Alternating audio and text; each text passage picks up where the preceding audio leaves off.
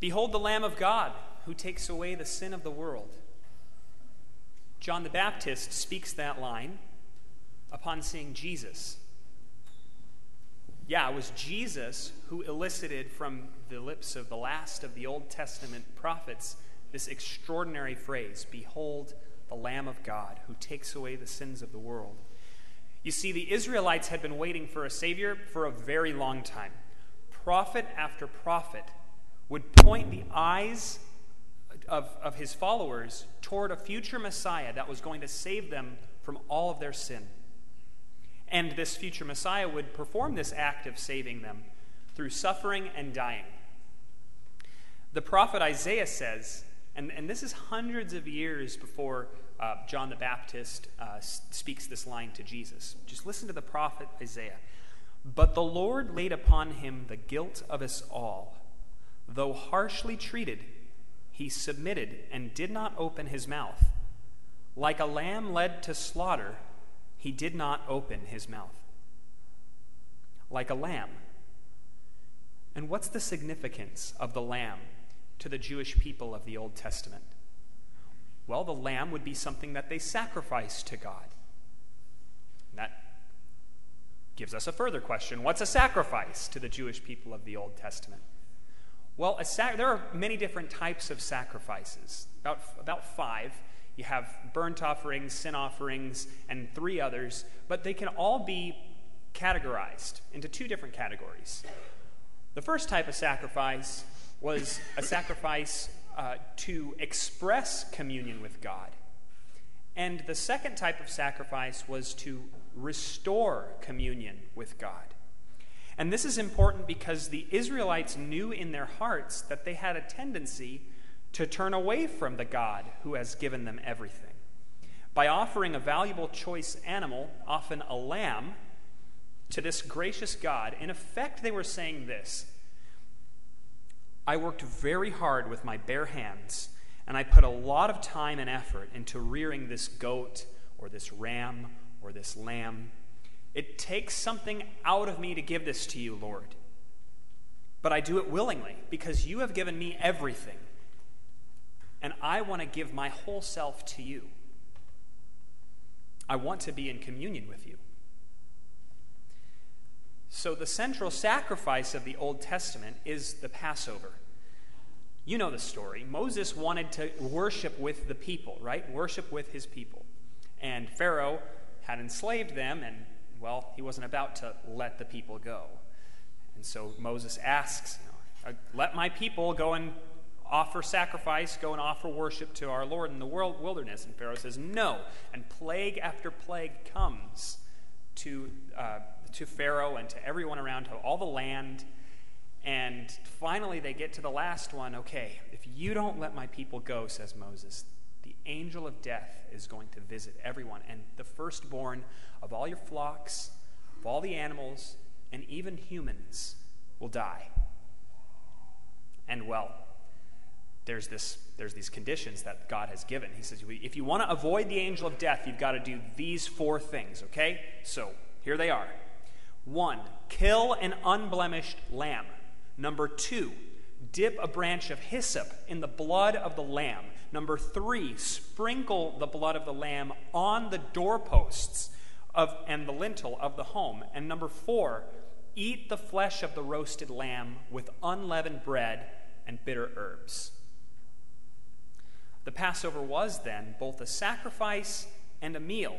And by performing this sacrificial act and eating the flesh of the lamb, you can see where I'm going with this. The angel of death would then pass over the houses of those who followed the Lord's instructions. They were saved both on the night of the meal and, of course, through the Red Sea. Every year after this, the Israelites would celebrate the Passover again and again, killing a lamb and eating its flesh in remembrance of the great thing that the Lord had did for them. So when John the Baptist says, behold the Lamb of God who takes away the sin of the world, all this history is packed in there. Behold, he says, the one who will offer himself to be slaughtered for our sins. All these years the Israelites had been offering their lambs at the Feast of Passover, but none of these sacrifices could atone for their sins. When I say that word atone, it just means to make up for. It can't make up for their sins. Only one true sacrifice could do that. That would come in Christ. And that's not repeated sacrifices like it was over and over, slaughtering lamb and ram and goat and all these different types of sacrifices. No, this one sacrifice would come, and you wouldn't, and so this one sacrifice wouldn't have to be repeated. The one sacrifice of Christ. And you heard me correctly, not repeated. So this sacrifice happened at the Last Supper and on the cross. Now, this is a hard thing to understand. It's a mystery. We're not going to fully grasp this, but what I'm saying is that the action of Jesus taking the bread and the wine at the Last Supper and declaring it his body and blood, and then commanding his apostles to eat of it, that's the same sacrifice as the one on the cross when Jesus gives himself up. So Jesus dying on the cross and the Last Supper the night before, same sacrifice. And to help understand, there's a theologian that said it's seen from two different angles. Same sacrifice, seen from two different angles. Take this, all of you, and eat of it, he says. What did they do when Jesus said that? When he says, take this, all of you, and eat of it, this is my body. They did that. They took it, and they ate it. Just as the Israelites of old had eaten the flesh of the lamb at Passover. They couldn't just wipe the blood on the doorpost. They ate the flesh of the lamb. Yes, the apostles ate the flesh of the unblemished God-man who had no sin. And they drank the blood of the new lamb, the blood which is no longer sprinkled on a wooden doorpost, but as we hear in the Exultet on the Easter Vigil, anoints the doorposts of believers. What are the doorposts of believers? That's our lips. Those are the new doorposts. Yes, our lips are the new doorposts.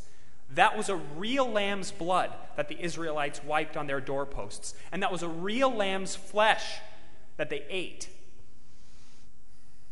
What a letdown it would be if this new lamb just gave us just a symbol of his body and blood.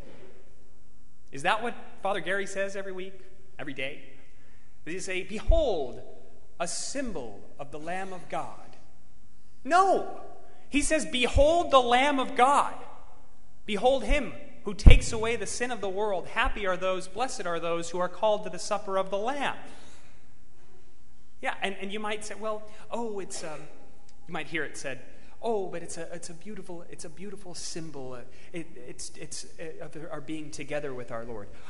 I don't want just a symbol of being together with my Lord. I want to actually be together with my Lord. He's here, actually present with us. And how does he want to be present with us? Does he just want to be around us? Does he just want to be like next to us? He wants to be life in us. That's what he said. That's how he wants to be with us, inside us, really and truly. If you do not eat my flesh and drink my blood, he says, you have no life within you. John chapter 6. So, like the Israelites of the Old Testament, we really eat the flesh of the lamb. The difference, of course, being that the lambs of old were symbols that pointed toward the true lamb.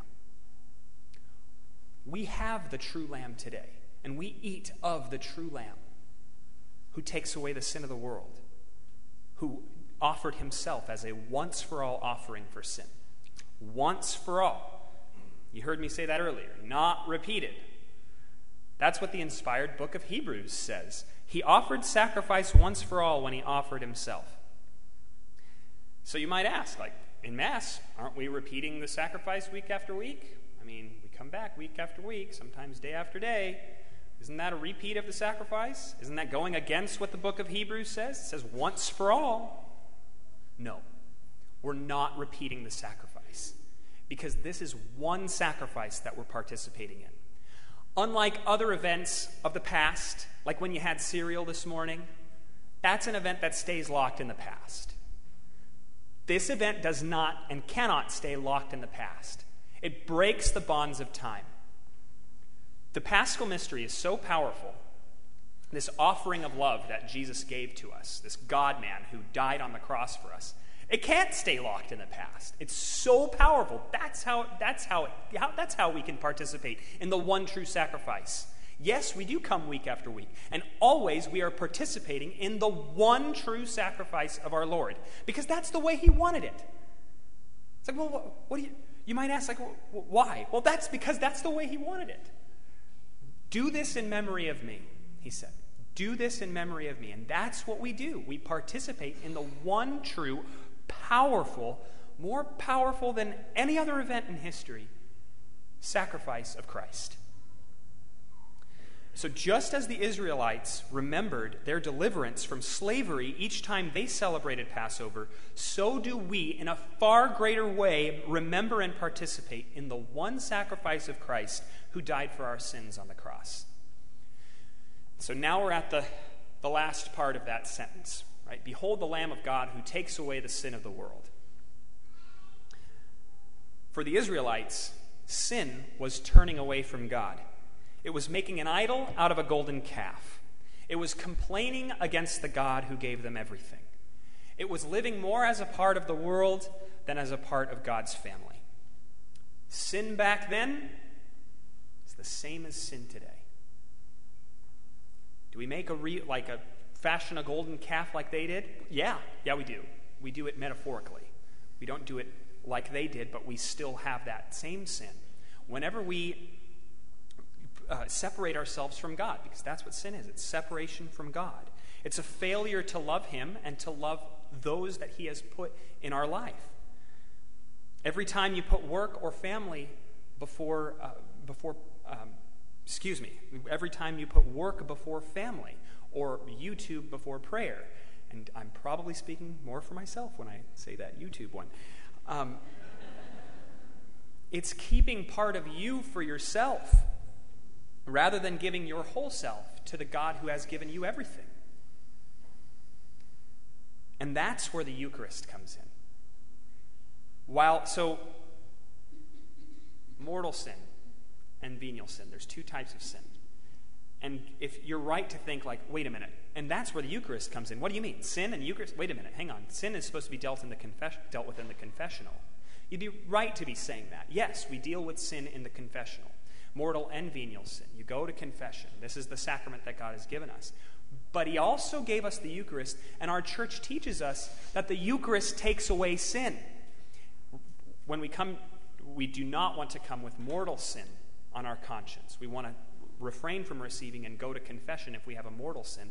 But all of us, we still have our attachments. We're still turned away from God in some small way. I should say most of us do. And so we can trust when he says the Eucharist, when our church says the Eucharist takes away venial sins. Well, it makes sense, right? Because he wants to dwell in us. It's all about communion, Holy Communion. He wants to dwell in us. So he takes away our sin in order to dwell in us. It's a beautiful phrase that the Catechism has. It says, the Eucharist cannot unite us to Christ without at the same time cleansing us from past sins and preserving us from future sins. So you can see, we're back where we started at the beginning. Why did the Israelites offer sacrifice to God? To express communion with God and to restore communion with God. It's all about communion. That's what he wants. That's what we want. We want communion with God. That's the deep desire of our heart, is communion. And that's the deep desire of the Lord's heart, to be in communion with us. And so where do we go to go to communion? Holy Communion. That's where we go. Only Christ's sacrifice can express and restore communion with God perfectly. The Last Supper is that sacrifice. And that is the food which we eat today, which takes away our sin. And the more we participate in it, the more we are cleansed and encouraged to cast off the sin in our lives, the sin of putting ourselves and other things before God and others. So now it's time to come to the source of life, the Eucharist, with a humble and sincere heart, recognizing that that sin of the world John the Baptist speaks about, that's in my heart. And here in the Eucharist, Jesus, the true Lamb of God, comes to take it away so that he can dwell in us and we can dwell in him.